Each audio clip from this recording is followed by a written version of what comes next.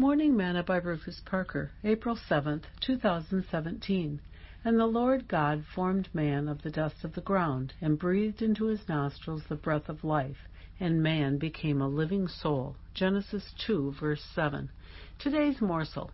One of the basic subjects that the military teaches all its members is first aid, from how to stop the bleeding to restoring life. It's very intense training. Therefore, when a soldier comes upon an accident, they will react to see where and how they may help. It has been ingrained in them to act. The first case of mouth-to-mouth resuscitation was performed by God. He breathed into the nostril of Adam, and Adam became a living soul.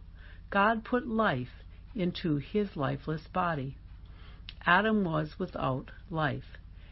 God did what we now call today first aid, the method of mouth-to-nose resuscitation.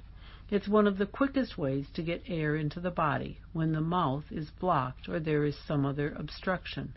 Paul said, "And you hath he quickened, who were dead in trespasses and sins." Ephesians 2, verse 1. Yes, while we were in sin, we were dead. But thanks be to God that he breathed in us the breath of life, and now we are living souls.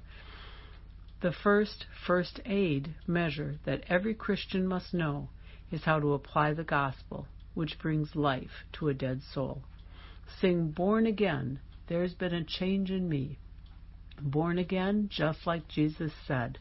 Born again, and all because of Calvary. I'm so glad that I've been born again. Thought for today. The first aid measure that every Christian must know is how to apply the gospel.